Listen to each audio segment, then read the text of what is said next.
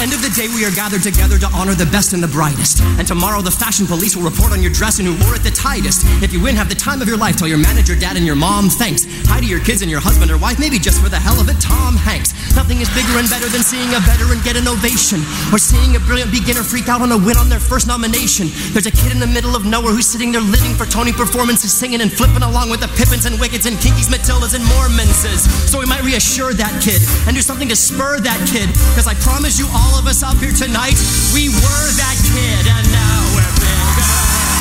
Tonight it's bigger. So let's create the biggest spectacle we know. Come see the super sexy Cinderella sisters celebrating. Ladies, grab a fella. The tempo is accelerating. Spidey, Pippin, Motown, Phantom, Keepy, Rock of Ages. Chicago, bring it on. A Christmas Story, sharing stages. Mamma Mia and Lion King, the Jersey Boys are Kathy Lee's a Broadway lyricist, so anything can happen. Bigger, New York is bigger. So welcome to our bigger, better, best of Broadway. Sunny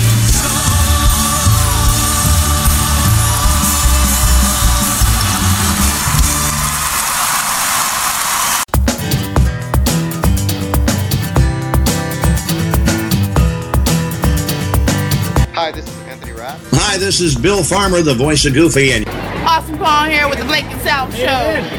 Stay tuned. This is Tad Stones. Hello, this is Jim Cummings. I'm calling to say hello to my close personal friends Blake and Sal. This is Eva Leaf, a.k.a. the baddest bitch in the building. Hi, this is Kevin Eastman, co-creator of the Teenage Mutant Ninja Turtles. Well, of course we are. It's the Blake and Sal Show. And don't forget to remember to tune in and watch it with your ears. Pretty cool. Stay tuned or you might get DQ'd. And you are listening to the Blake and Sal Show, the most dangerous podcast on the internet. And I'm not even supposed to be here today. And you are listening to the Blake and Sal Show, of course. Unfortunately, Sal wasn't here when I recorded this. So, Blake, you're the best. Gorge. Blake, without Sal, is like the turkey without the stuffing, and you can't break tradition.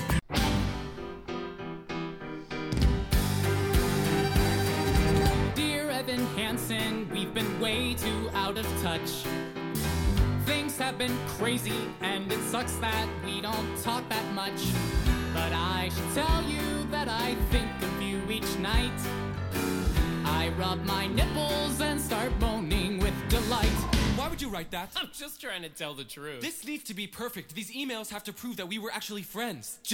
I'll do it. I gotta tell you, life without ya has been hard. Has been bad, has been rough, kinky. And I miss talking about life and other stuff. Very specific. Shut up. I like my parents. Who says that? I love my parents, but each day's another fight. If I stop smoking drugs, then everything might be alright. Smoking drugs? Just fix it! If I stop smoking crack. Crack? If I stop smoking pot, then everything might be alright. I'll take your advice. I'll try to be more nice. I'll turn it around. Wait and see. 'Cause all that it takes is a little reinvention. It's easy to change if you give it your attention. All you gotta do is just believe you can be who you wanna be. Sincerely me. Are we done yet? Well, I can't just give them one email. Hello, everyone, and welcome to episode 166 of the Blake and Sal Show. I'm Blake. Sal is not here this week. He is off, and I'll explain why in a second. Today, as the background music is Sincerely Me from Dear Evan Hansen, I am here, and I'll have a special guest host in a couple of minutes to preview and analyze the 2017 Tony Awards. I have been waiting 4 years of podcasting to say that. But yes, this is that week. Big show. Tony Awards are this Sunday, but I'll get into all that. Hope you're enjoying the song in the background. I just want to get through our spots and our commercials and everything else, and then we'll get right into the show. First of all, help support the show by shopping through Amazon links on the BlakeandSalShow.com. This week's featured items are the same as last week's because I just didn't think we'd necessarily change them right now. Newsies, the Broadway musical on Amazon Video with bonus content, and Sisterhood of the Square Circle, the History and Rise of Women's Wrestling by Pat Lebanon and Dan Murphy are both available at theblakeandsalshow.com, as well as shopping for graduation and for Father's Day. Please do so at theblakeandsalshow.com, but the Amazon links at the right column of the page.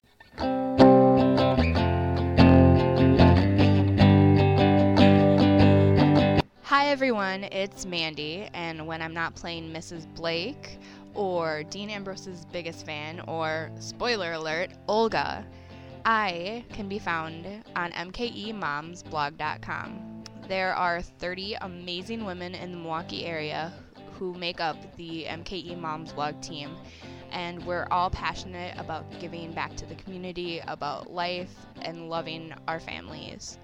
You can find us over on Instagram, on Twitter, on Facebook, or at mkemomsblog.com. Please check it out and support us. Thanks! Please support us on patreon.com/Blake and Sal Show.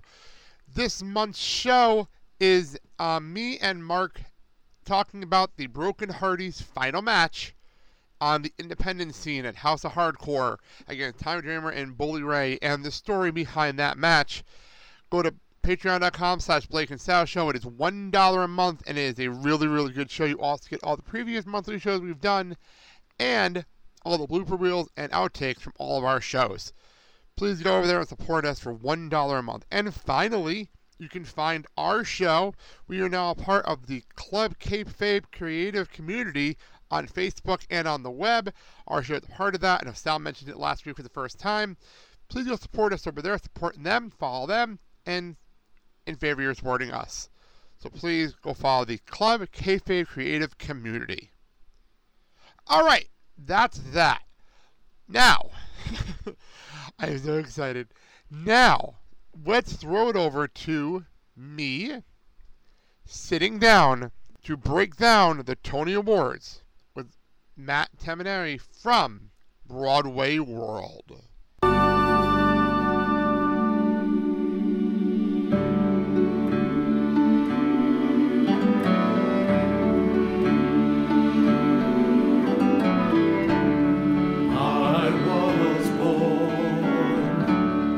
Punxsutawney dawn, at sunrise on a sunless day, and I learnt me a saying that folks round here always say: You can curse, cast spells or cry, offer your prayers to the unfeeling sky. The spring will arrive when the winter is done, and if it's not tomorrow, then tomorrow or tomorrow there will be a sun.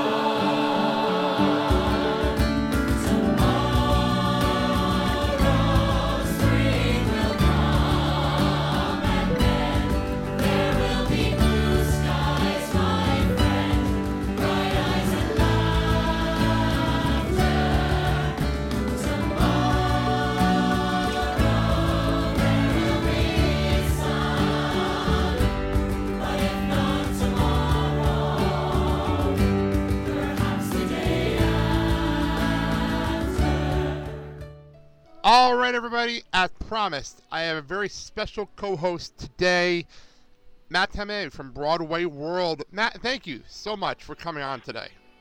No, thanks for having me. Yes, it's a big weekend, and I'm actually just going to be completely honest with you. The Tony Awards are this Sunday. CBS, Kevin Spacey as host. I'm not watching it live. I hate to admit that as a Tony's guy. I'm watching the Stanley Cup Finals. So I gotta be honest. I'm a Predators fan. So I got to watch the Stanley Cup Finals. So just being honest about that. This is the second year in a row I'm missing the Tonys. Because last year I was on a Ring of Honor wrestling show. And this year I'm watching the Stanley Cup Finals. Well, it's similar. This past Sunday was the Drama Desk Awards, which are like the second biggest awards in the New York theater calendar, and I actually did not watch the live stream because I was watching the NBA Finals. So I understand I have to cover the Tonys, but I opted for my Cleveland Cavaliers getting destroyed instead of the drama desks. Yeah, I getcha. Another note for those who are listening, we're doing this on Thursday morning. I don't know who wins Game 5, so don't ask me. I don't know. I just want to clarify Sorry about that. If you did, it'd be like Back to the Future, and we could make a whole lot of money. Oh, hell yeah, that would be great. But anyway, let's get to actually what we're talking about. Tony Awards are this Sunday. Like I said, Kevin Spacey is hosting. What do you think he's going to do? How do you think he's going to do as host? I think Kevin Spacey is one of those guys that we often think of as being this kind of really stuffy A-list actor, really serious actor. But when you see him on talk shows, he's really kind of goofy, does impressions that I don't think are all that good, but he thinks they're good, and he has fun doing them. So nothing wrong with that. I'm sure we'll get some impressions. He's not necessarily like the song and dance man like previous Tony's hosts like James Corden or Neil Patrick Harris or Hugh Jackman, but he's, he played Bobby Darin in a movie, so he does a little crooning now and then. There's a great video from earlier this spring. I think he showed up at one of Billy Joel's Madison Square Garden concerts, so he can sing a little bit, and I'm sure we'll get a little bit of that. The news is, though, that it will be less song and dance focused than it has been in years past, and that decision was actually made before they even settled on Kevin Spacey as the host. The opening from last year's Tonys with James Corden as the host were really, really cool. They were great. And the producers just kind of said, I don't know that we can do anything to beat that, especially since Corden is recording his CBS show in London the same week as the Tonys, so he can't host. So the decision was made before Spacey to just kind of go with a more traditional intro, maybe a monologue rather than a song and dance. As big of a star as Kevin Spacey is, he's a Tony Award winner himself. I'd be surprised if he didn't flex a little muscle and got some song and dance in there. It probably won't be as big as it was with previous hosts, but I'm sure we'll get some. I think he'll be fine. I think he's solid. He's a theater guy that has deep roots both in Broadway and in the West End. He was the artistic director for a long time over at London's Old Vic Theatre, which is one of the most prestigious theaters in the UK. So he's a guy who, even though we know him as a big-time movie star, he is a theater guy through and through. And it also helps to him to have the big name, because I know at work we have CBS a lot for the game shows, and I see Kevin Spacey hosting the Tony Awards. That's a big deal to an outside person. So that also helps. That does help things. So absolutely. I mean, and what's funny is he's joking around and saying that he was it started like with the 12th person, and then he said 15th, and then 25th person. They asked, that's probably fair.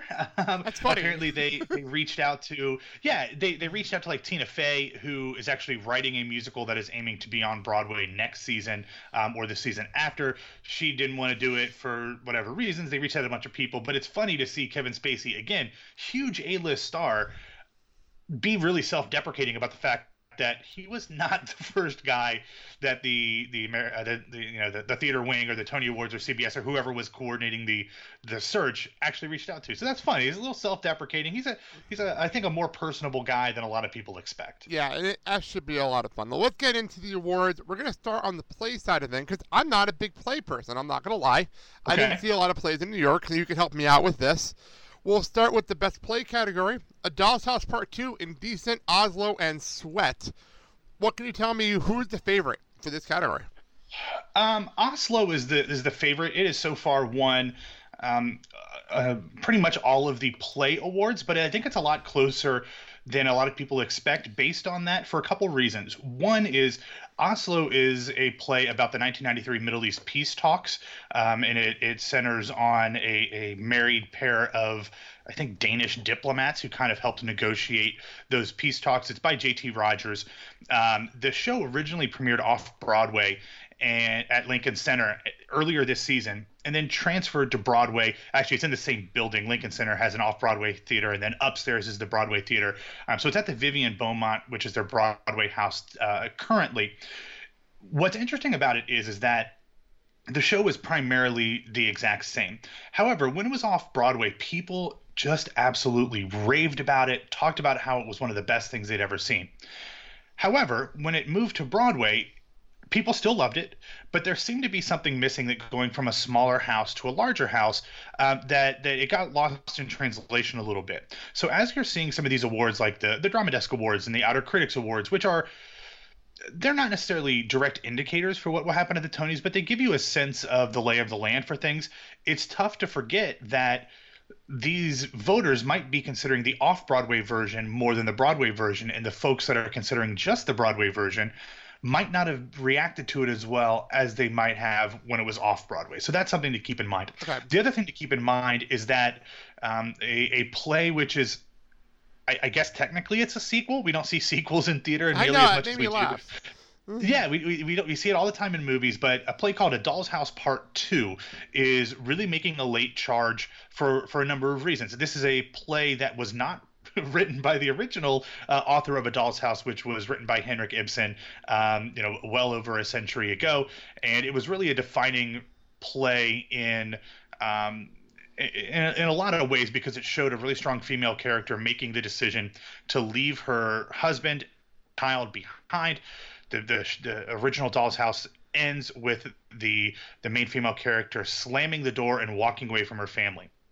This play, A Doll's House Part 2, which was written by Lucas Hnath, it picks up 15 years later, and she walks back in to that same door that she closed 15 years earlier. This one stars Laurie Metcalf, who's a multi-Emmy Award winner. It stars Chris Cooper, who's an Academy Award winner, Jane Howdyshell, who won a Tony last year, and Tony nominee Condola Rashad, the daughter of Felicia Rashad, is in it as well. All four of those actors are nominated for their roles this year, which is pretty cool because they're the only four actors in the entire show. This one has gained a lot of momentum because it started out with just abysmal box office grosses, like coming in at like $90,000, which is, I mean, it's just awful for an entire week on Broadway, especially when you think like Hamilton is bringing in over $3 million a week, but it's slowly That's not fair. grown. That's not a fair comparison. No, it's not. I mean, it's apples to oranges when you're talking about a big Broadway musical to a 4-person play. But it does give you a little bit of sense of the scope as to how poorly it was doing. But it's slowly gained as the reviews came out and they were really strong.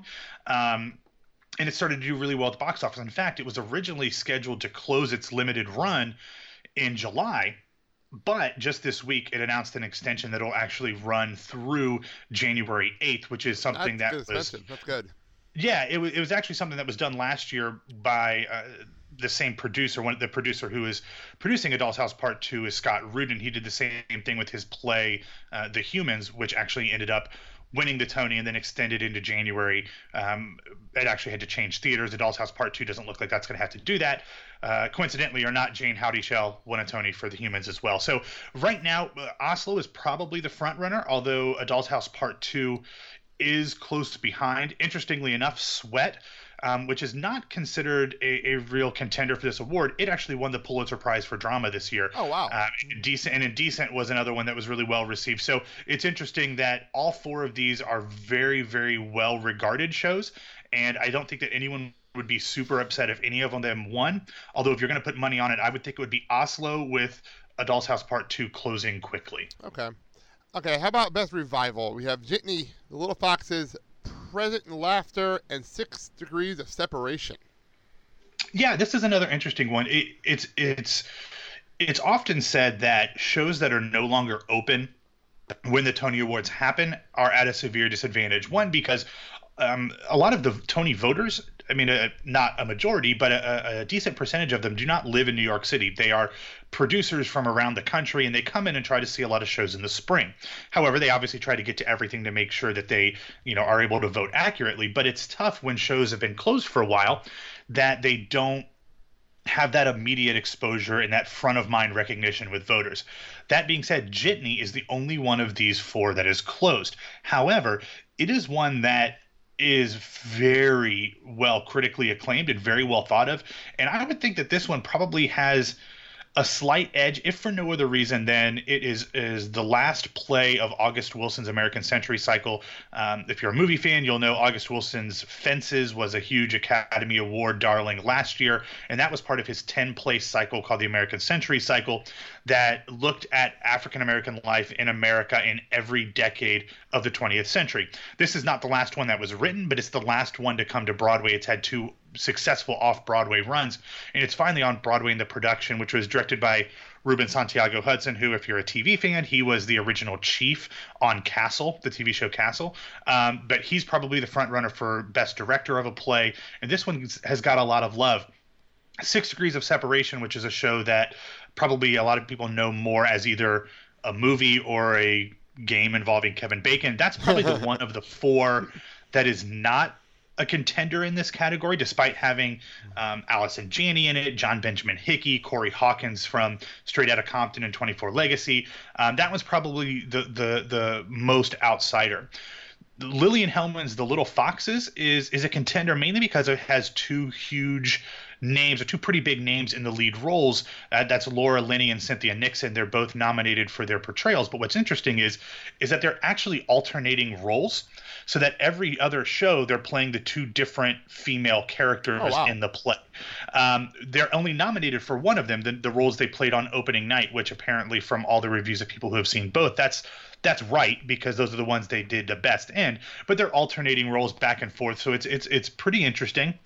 And then you've got Kevin Kline in Present Laughter, which is an old Noel Coward, kind of backstage comedy. Kevin Kline is a beloved Broadway guy, won multiple Tony Awards, but doesn't come back to Broadway all that often. He doesn't work all that much. I mean, to be honest with you, he's such a big star, both movies and stage. He just does his own thing. It doesn't work as much. So it's nice to have him back. If I had to handicap it, I think that Jitney, because it's an ensemble show and doesn't have the opportunities to win many, if any, acting awards, one of their actors is nominated. But I would think that Jitney will win not only for Best Direction by Ruben Santiago Hudson, but it's close between that and some of these other ones. But I would put Jitney as the favorite in this category. Well, that works. Yeah, I'm looking at the acting and your names, and I'm like, these are really big names. The 70s plays, they're really, really big names. Like, it's crazy when you look at it from that perspective. I can't believe, like, Kevin Kline, and there's Danny DeVito and Nathan Lane, and it's ridiculous names in some of these nominations this year. Yeah. What's interesting about it is that, for the most part, the big names are always centered on plays. That's because, not every big-time A-list actor is a singer as well. So we do have a lot of pretty big names in plays that are nominated. You've also got Cate Blanchett, Sally Field, nominated for performances in plays as well. Like you said, Danny DeVito, Nathan Lane, Richard Thomas, who was John Boy on The Waltons and also on The Americans. He's in there, and, Cynthia Nixon and stuff. But you do have a couple pretty big names that are nominated for the musicals, which I'm sure we'll talk about here in a second. Definitely. But you do have a higher concentration of A-list categories than you do in the musical ones this year. Yeah, I was actually going to bring up, for me, the toughest category in the acting is actually the leading male in the musical. Leading actor in a musical, I mean. And that's probably, this year, one of the toughest categories. Because it's... Oh, yeah. Go ahead. I'll do the list real quick. It's Christian Boyle from Falsettos. What more can I say? How can I express how confused am I by our happiness? I can't eat breakfast. I barely tie my shoe. What more can I do? Josh Groban, my wife's favorite people in the entire world, for Natasha Pierre in the Great Comet 1812. And for no obvious reason that I can't go on living as I am. The zest of life has vanished, only the skeleton remains unexpectedly vile. I used to be better, I used to be better, I used to be better. I used to be better, I used to be better, I used to be better. Andy Carl and his injury in Groundhog Day. Never give up hope, never let yourself be defeated. If you tried it once, you can try again. A new day will follow, there's always tomorrow. Never listen to the unbelievers, you'll take your falls, you'll hit your walls, don't give in to sorrow. David I. Pierce in Hello, Dolly. I put a penny in my pocket, and in a little time, that penny in my pocket had grown into a dime. and in a little longer, a quarter jingled out. I put the quarter in the teapot and I waited till the teapot had $1 in the spout. I put the $1 in my mattress and had some pleasant dreams, till suddenly my mattress was bursting at the seams. And Ben Platt, everyone's hero, Dear Evan Hansen. All we see is sky for forever. We let the world pass by for forever. Feels like we could go on for forever this way. Two friends on a perfect day. Yeah, that's a category. It's a great category. I mean, that's a you know a whole lot of great talent. To be honest with you, I don't think it's that difficult of a category to predict. I think that if Ben Platt does not win, I will be surprised. I'll be shocked. Yeah, as you mentioned, Andy Karl, who is another guy who this is his third Tony nomination in 4 years. He's a guy that Broadway folks love. The fact that he literally completely tore his ACL 3 nights before opening night, and then continued. He only missed a handful of shows. He was there for opening night. He's got a huge brace on. That's endeared him a lot to theater folks and a wider audience as well. But I will be shocked if that's enough to overcome Ben Platt. Andy Karl did win the Olivier Award for when the Groundhog Day the musical was in London, so he does have plenty of awards recognition for his performance, but he's the only contender to Ben Platt winning this. I would be shocked if Ben Platt doesn't win. But like you mentioned, Christian Borle, who's actually nominated for falsettos but currently playing Willy Wonka in Charlie and the Chocolate Factory on Broadway. Josh Groban, huge star, making his Broadway debut, has just really amazing, absolutely amazing. Yeah, he's endeared himself to the Broadway community, and he's a guy who, you know, he went to theater camp every summer. This is a place where he belongs, and I would imagine that you will not have to worry about Josh Groban coming back to Broadway. He will be there many, many times over in his career. David Hyde Pierce, actually, it's interesting because the way that the Tonys determine whether or not you are in the lead actor categories or the featured acting categories is just based on opening night billing.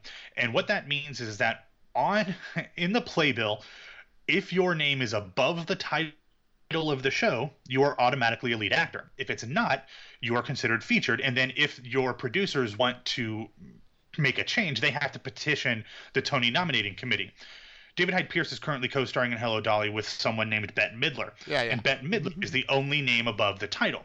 However, David Hyde Pierce, apparently, not for the reasons that would seem obvious, wanted to be petitioned for the lead acting category, despite the fact that he probably would have had a better chance to win in the featured acting category. He didn't do this out of ego or wanting to be I'm the lead.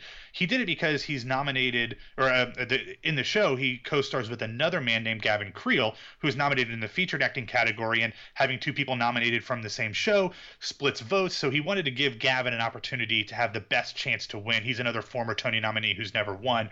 So it's actually a really nice story. David Hyde Pierce has obviously won like 107 Emmy Awards for Frasier. He's also got a Tony Award already, so he just kind of cleared the way a little bit for Gavin. So that's a nice story. And you mentioned it over in the featured actor. It's Gavin Steele. Put on your Sunday clothes. There's lots of world out there. Get out the Brilliantine and dime cigars. We're gonna find adventure in the evening air. Girls in white in a perfume night where the lights are bright as the stars. He's also facing off against Mike Fast, who's in Dear Evan Hansen. No one deserves to be forgotten. No one deserves to fade away. No one should come and go and have no one know he was ever even here. No one deserves to disappear. To disappear. And then there is the falsettos. The falsetto split vote with Andrew Reynolds. I don't look for trouble. I do not accept blame. I've a good and a bad side, but they're one and the same. Ask me to arouse you, I will rise and obey. These are the games I play. Then Brandon, or how do you spell that? How do you say that last name? Brandon Uranowitz. Yeah, and then Lucas Steele. I love you, dear. I think you're swell. You're never near me, close enough to tell if I'm delightful or not. I crave your wrist, I praise your thigh. There's not a guy, there's not a piece of paper, there's not a man in pants who could love you the same as I. And Lucas Steele, of course. Waiting at the door, waiting at the door, waiting. Waiting at the door, waiting at the door, waiting. How I adore little girls. They lose their heads at once.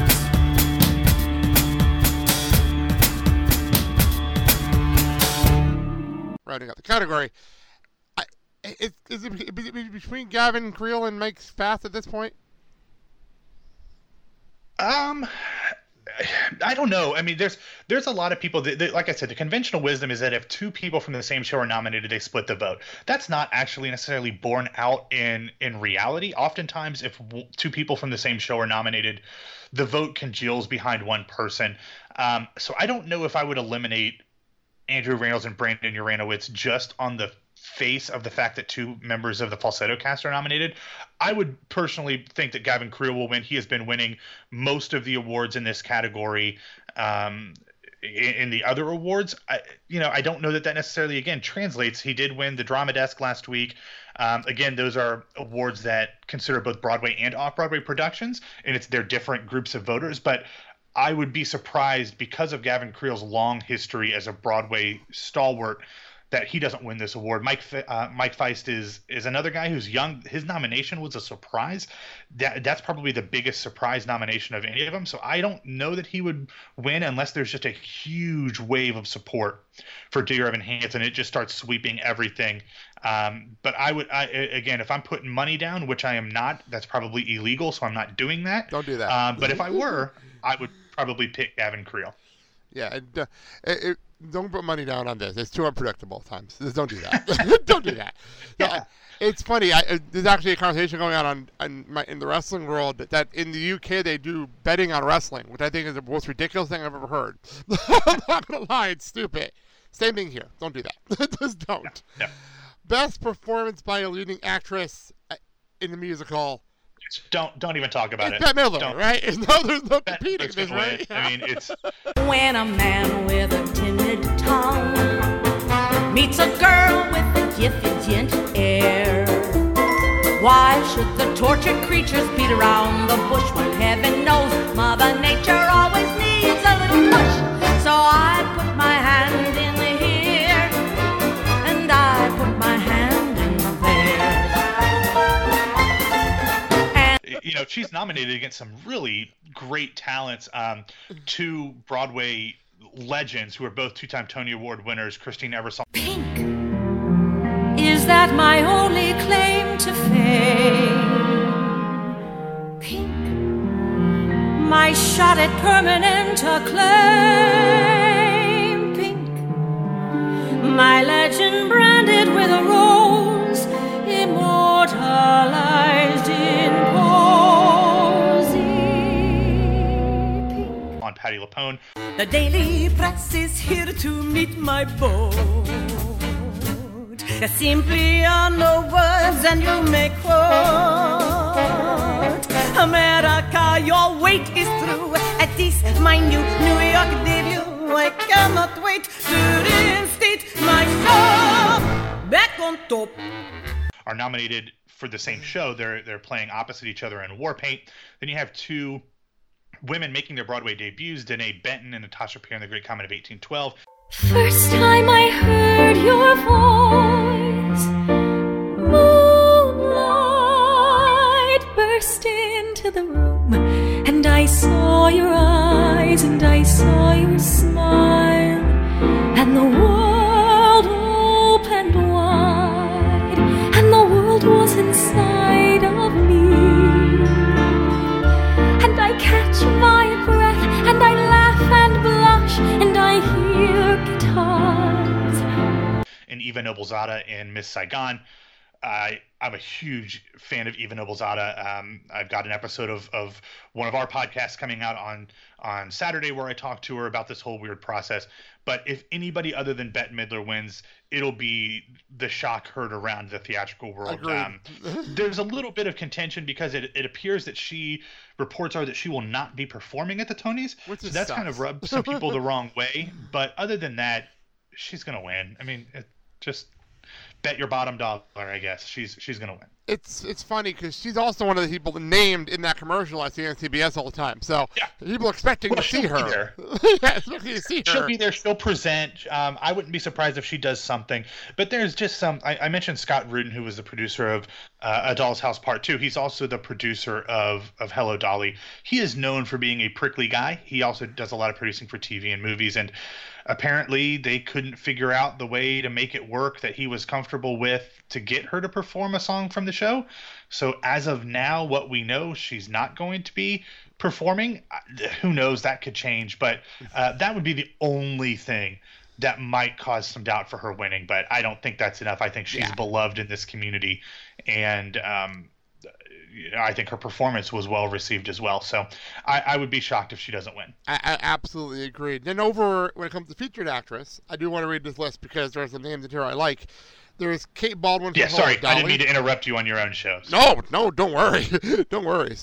Kate Baldwin, Hello Dolly. Making me recall how lovely love can be.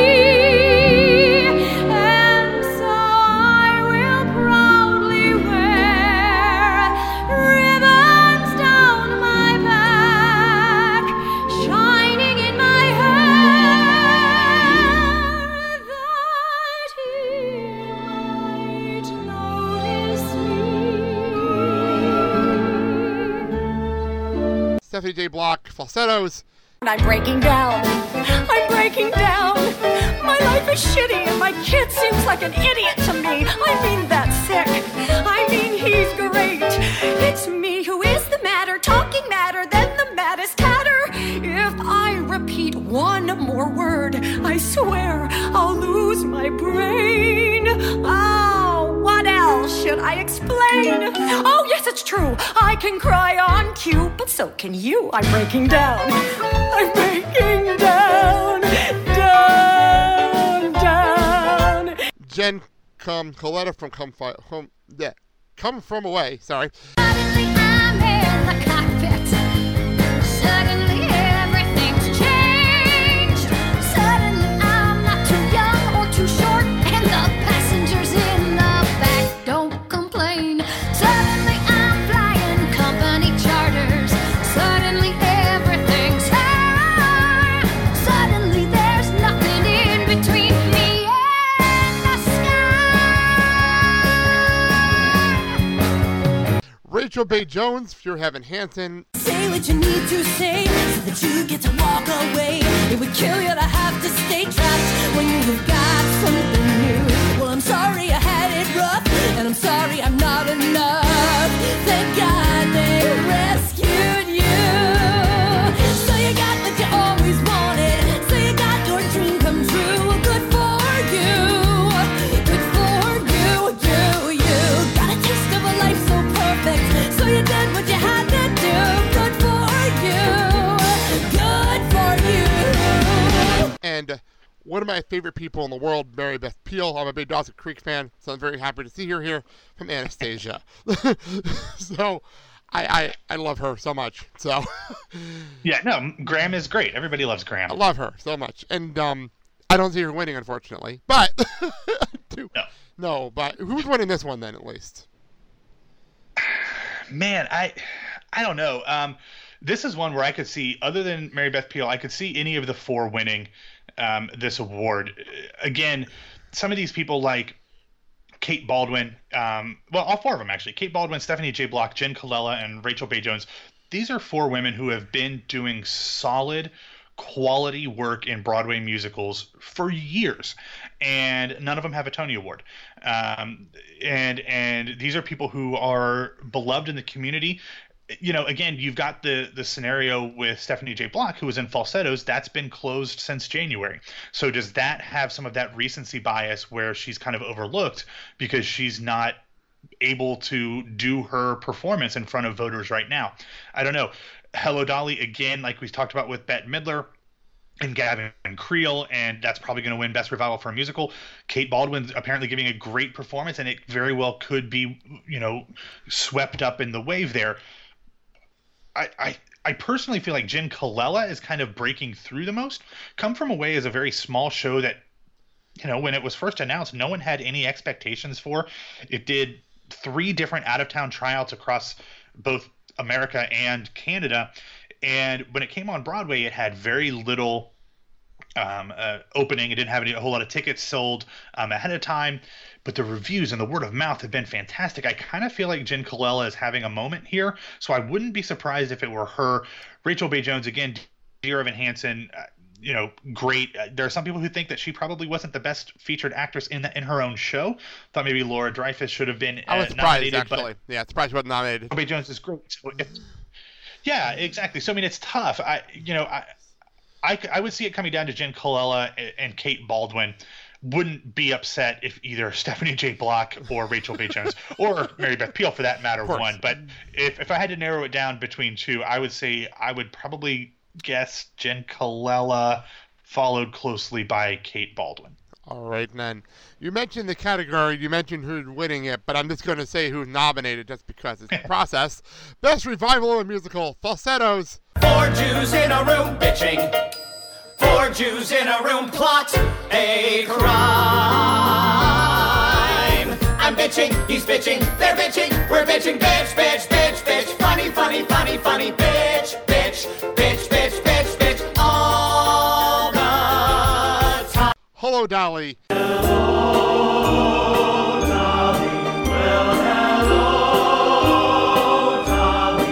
It's so nice to have you back where you belong. You're looking swell, Dolly. We can tell, Dolly.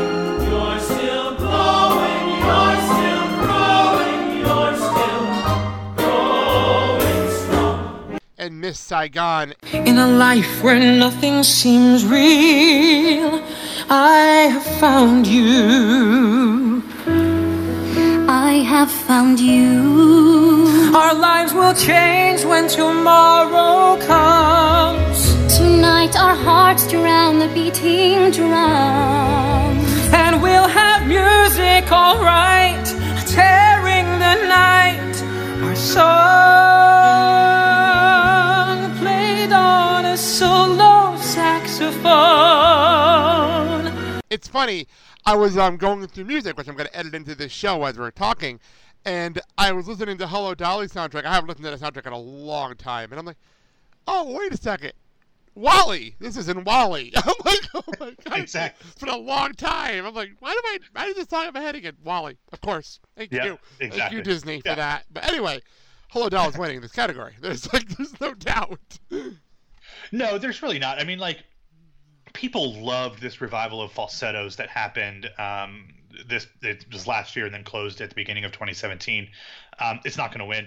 People don't really love this revival of Miss Saigon. I think it's one of those that was, it's pretty much the same production with slightly less production value, and in some cases not as much talent. Although I think John Briones, who plays the engineer, and Eva Noblezada, who I mentioned before, are both phenomenal.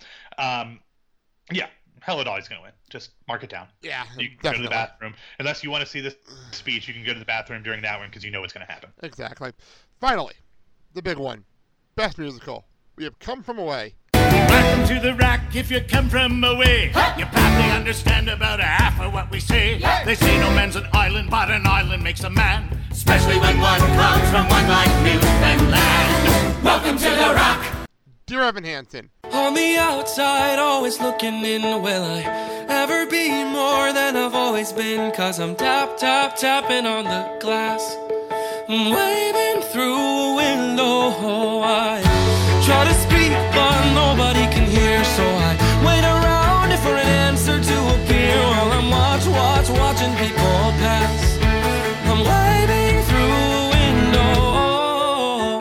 Groundhog Day. If I had my time again, I'd take the path less trodden, avoid the crap I trodden, read a lot of books. I've stolen 18 million books, less about and I guess I'll do it again. And I would be a lot more zen, and I would punch a lot of men if I had my time again. And Natasha Pierre and the Great Comet of 1812. And this is all in your program. You are at the opera.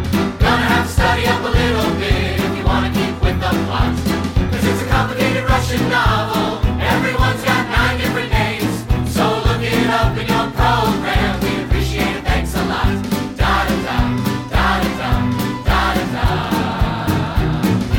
And by the way, I feel bad for you. In fact, you've had to say that entire name this entire year. That's nothing. Last year we had Shuffle Along of the Making of the Musical Sensation of 1928. Good point. So Forgot about even that. Forgot longer, about that. And I still remember it. I said it so much last year, I still remember it. Yeah, and what's interesting is Natasha Pierre and the Great Comet of 1812 has been around for a long time. It's a show that is a Best New Musical nominee, but it's been kicking around for a while. It's had 2 previous New York productions in the past 5 years. One was actually done under a tent. One was done in a small, it was done under a tent. This show, I mean, it's very much set. It's based on a 70-page chunk of Tolstoy's novel War and Peace, and it has nothing to do with kind of the bigger story. It's kind of a smaller story, and it was done in a very immersive way. It actually started as like a cabaret show, and then they changed it into this big kind of immersive thing. They serve, even on Broadway now, they serve pierogies and stuff. There's onstage seating. So it's a really different show. It's really breaking the mold of what a Broadway musical is. I would be shocked if Mimi Lean, who's the designer of the show, doesn't win.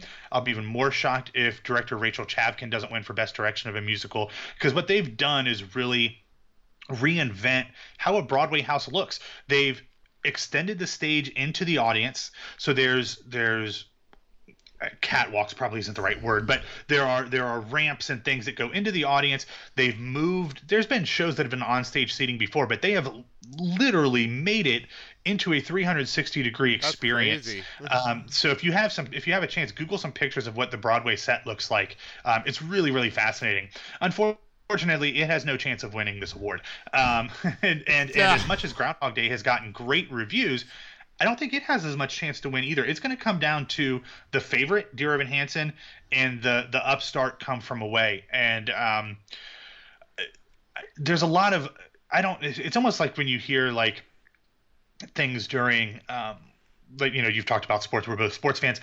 You know, the NFL draft, when people are like, oh, you know, the Cleveland Browns are going to take this player at number 1, and then you start getting disinformation about that player or disinformation about the Browns' intentions.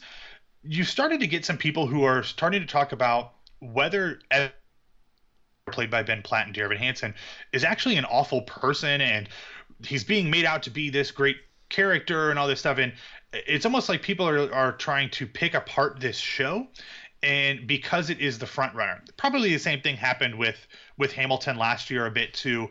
Dear Evan Hansen's not obviously as big of a phenomenon as Hamilton was, but the whole point of Dear Evan Hansen, and we don't need to get into the whole thing because there's some, I don't want to spoil things, is that that's fine. The point is he's not a really super good person, and he's conflicted about doing something that he knows is wrong, but it gives him the validation that he needs because he kind of is a loner, and that's the whole point of the show. So the fact that people are now talking about how, oh, it's glorifying this guy making up this terrible. You know what? I'll make a comparison. Have you watched 13 Reasons Why? Have you watched 13 Reasons Why? I have not. I just can't. I watched it. It's great. It's fantastic. I just want to say that. But it's the same thing. They're saying that show glorifies suicide. It really doesn't when you actually watch it and you actually pay attention to it, it doesn't. It's the same thing with Dear Evan Hansen. They're saying it glorifies this. Listen to it. I've never seen it. I just know the soundtrack. It's amazing. It's absolutely incredible. For me, it's a story. It's a great story. You're right. Evan Hansen is a jerk. He's an absolute jerk. I'm not going to lie. He is. But that's the point. And that's what makes Ben Platt's performance so breaking, because you watch him on stage and it looks like he is being eaten alive from the inside during this performance, because the conflict that he's going through, he's a kid who's never really had any friends. His dad left his family when he was young, so he doesn't know how to fit in, and he's found a way to fit in that really is essentially a lie, but he knows it's wrong. So that's why his performance, why Ben Platt is probably going to win this award, is because it is a very layered performance, which is not something you see all the time in musicals. I mean, I think the last few years has shown that layered, nuanced performances in musicals are possible, and they are still possible to be commercial successes. Yes. They don't need to be these paper-thin musical theater, musical comedy performances. Although those are super fun, they can be a little more deep like this. And that's why Dear Evan Hansen, I think, has really transcended a little bit, is because, one, the score by Pascal is really strong and really interesting. It's not my favorite Pascal score, but it's good. And it's got a performance that is really, really transcendent. Come From Away is another show that is not a show that you would normally think would be the topic of a Broadway musical. It's about a town called Gander in Newfoundland, Canada, who on September 11th, 2001 and September 12th, a lot of planes, because they had an airport, were grounded in that town because all air flight was grounded and people weren't able to get home. So they basically housed these thousands of air passengers in this tiny town during what for many of them was a horrific time in their life. I mean, a lot of these people were trying to fly into New York, or were flying, in and around the areas that were affected by the terrorist attacks on September 11th. And this is a show, when you give that elevator pitch, you're like, that's a musical? Why the hell would someone make a musical about that? But this two Canadian writers, they're a married couple. They wrote it, and Irene Sankoff and I'm forgetting her husband's name, Hayne. But anyway, they wrote this show, and it's a different sound. It's a little more folky, which is appropriate for Newfoundland, and it's really kind of taken hold. Again, I would put Dear Evan Hansen as the favorite here. It's been the favorite since even before it's made its Broadway debut. It's had an out-of-town tryout in Washington, D.C., also had an off-Broadway run at Second Stage. It was at Arena Stage in D.C. and at Second Stage off-Broadway. So people kind of knew what to get from this one, and so it's been the favorite ever since. So I'd stick with Dear Evan Hansen, but Come From Away has been getting a lot of critical praise and a lot of great word of mouth. And if this kind of, I don't know, Slate, I saw an article from Slate, and this kind of disinformation campaign trying to discredit Evan Hansen as a character has any impact, maybe it loses its grip on the award. Well, I will say this. You said, well, how is that making a musical? Remember what the biggest musical in the world is right now, and it's the second. Yeah. Well, and then the year before, if you look, whether Dear Evan Hansen wins or Come From Away wins, which, I mean, to be honest with you, even if Natasha Pierre won, the focus of the best musical for the last 3 years, well, even 4 years if you go back to Gentleman's Guide to Love and Murder, right? They're not shows that you think of as being absolutely not Broadway musicals. You'll have whatever wins this year. You've got Hamilton last year. You've got Fun Home the year before, which is based on a graphic novel about a lesbian cartoonist who finds out that her dad is also gay, and then he commits suicide. That doesn't scream Broadway musical. Then the one before, you have A Gentleman's Guide to Love and Murder, which is based on a book about a guy who murders his way to an earldom in England, and it's the music in that is really different. It's really unique. So I think what we've seen over the last few years in Tony Awards voting, and also, to be honest with you, all of those shows were successful. I mean, they made money and ran for a long time. So I think the appreciation for what Broadway wants, we've got a ton of shows that scream tourist trap coming up over the years. We've just Jimmy Buffett musical was just announced coming to Broadway this season. SpongeBob SquarePants the musical is coming to Broadway this season. Harry Potter play London is coming. Frozen is coming. My good friend of mine, Patty Murin, is playing Princess Anna in Frozen on Broadway. So these are kind of shows that people are like, oh, the Broadway musical is being degraded to the bowels of pop culture. No, you look at what's actually won awards. These are really creative, high-minded, high art pieces that just also so happen to appeal to pretty decent audiences too. So I think the Broadway musical and Broadway plays are always great, but Broadway musicals are in a very strong place, and probably in as strong a place as they've been in a long, long time. What's funny is people are saying that about the movies becoming shows next year. Didn't Green Day have a Broadway show? Like Green Day did that. We had Newsies. It didn't win anything, but it was nominated. It was nominated. It was well liked. It's getting turned into a film for HBO, which I'm looking forward to. Actually, I'm looking forward to that. I'm a big Green Day fan. I'm just throwing it out there. But I've seen Green Day in concert back in my college days. So it's just, we think about this, and a lot of people complain about movie to musical adaptations. But if you look back during the golden age of the American musical, Rodgers and Hammerstein and all these things, Lerner and Lowe, most of their ideas weren't original ideas. They were based on previous plays or books. I mean, if you look at Rodgers and Hammerstein, Oklahoma was based on a play called Where Grows the Lilac, and South Pacific was based on a James A. Michener book, The King of Siam. I mean, so they were all based on something. It just so happens now that the prevalent form of pop culture is movies. So if you're going to base a musical off something, obviously, now that movies are even more popular than they were 50, 60 years ago, you're going to get more movie to musical adaptations. So I've never really understood this complaint that movie to musical adaptations are ruining the art form. No, it's just the natural evolution. We still get musicals based on plays. We still get musicals based off books. We still get original ideas. I mean, if you look at it, Come From Away and Dear Evan Hansen, Come From Away is based on historical events. Dear Evan Hansen is a completely new story. Right. Groundhog Day, the musical, is based on obviously a great movie. And then Natasha Peer and the Great Coming of 1812 is based on a book. So you've got a little bit of everything. So I've never really understood the complaint about that. But I kind of like where the musical is going right now. Yeah, it's a nice variety. All there is a nice variety.